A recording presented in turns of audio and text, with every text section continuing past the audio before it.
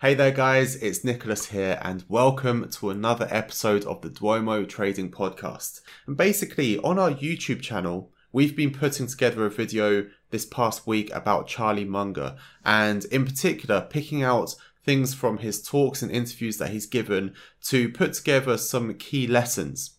Now, while we were doing the research for that, my team and I, we found some lessons that were in text form from his books and various other things.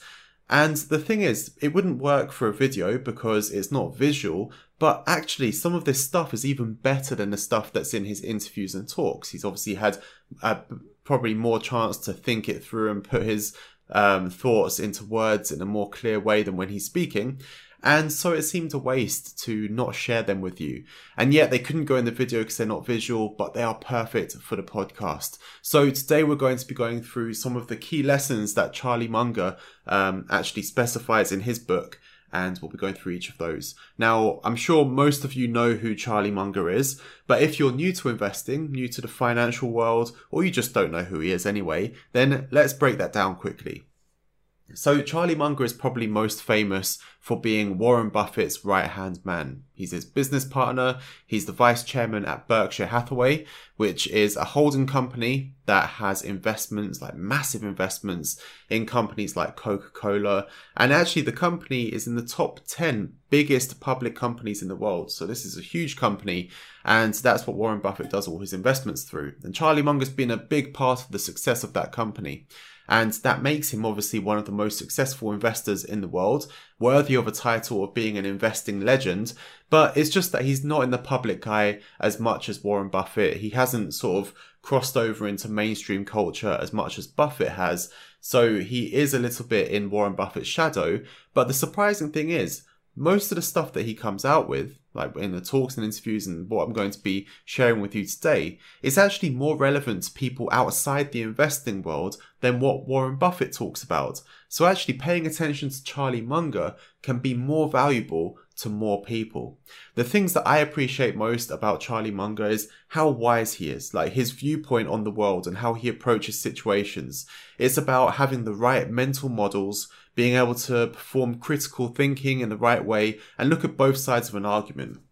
And I think particularly with everything that's going on in the world at the moment, and particularly with a US election coming up later in the year, it's more important than ever to be able to put your bias to one side and to be able to think critically and not just be, towing the party line and saying, I'm a Republican, so I believe in this, or I'm a Democrat, so I believe in that, but actually thinking about each and every individual, thing that you're people are debating to not just accept all of it, but to think rationally and objectively about it. And that's something that's great that Charlie Munger endorses.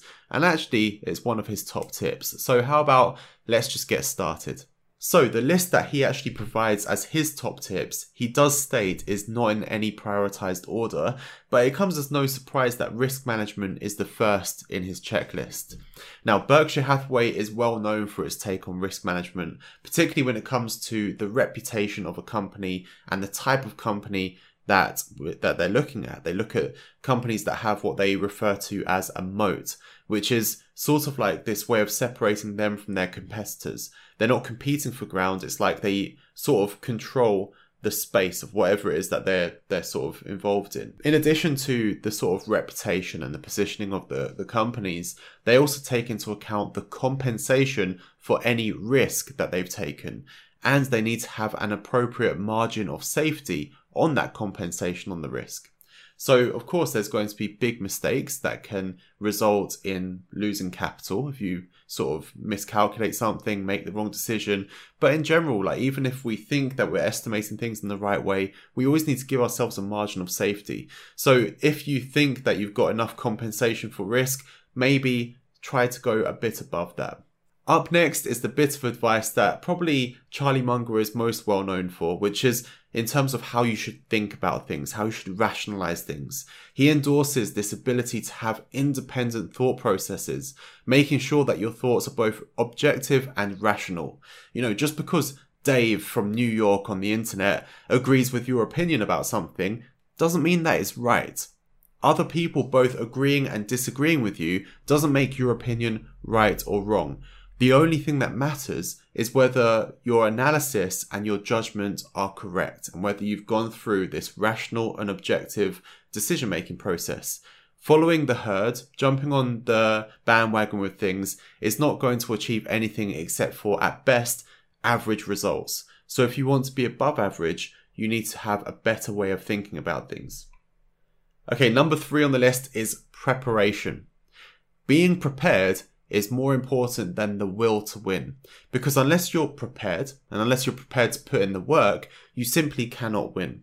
So it's also important to try and become a bit wiser every day. This is something that he really gets behind, and Warren Buffett as well. They're both lifelong learners. And whenever people ask them what's the key to your success, they always say the amount they read, the amount they learn. So if you can go to bed each night having learned a bit more, become a little bit wiser than the day before, you're on the right track, because things can only get better from there. Of course, there's going to be ups and downs, but in general, you'll be in the right trend upwards to better performance, more success.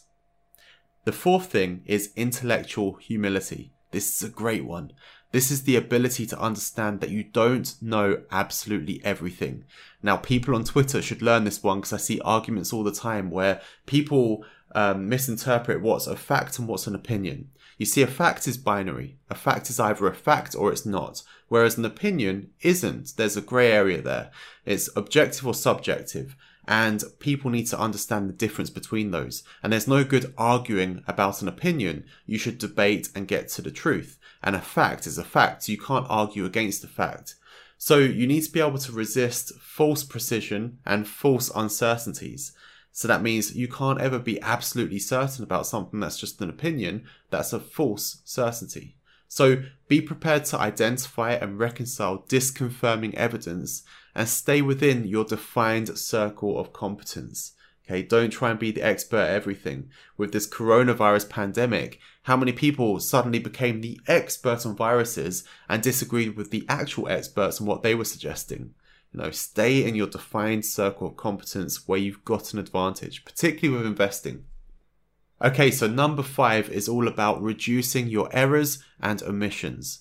Now, this can be done by using checklists and implementing the method to the highest standards and best practices, also known as scientific rigor.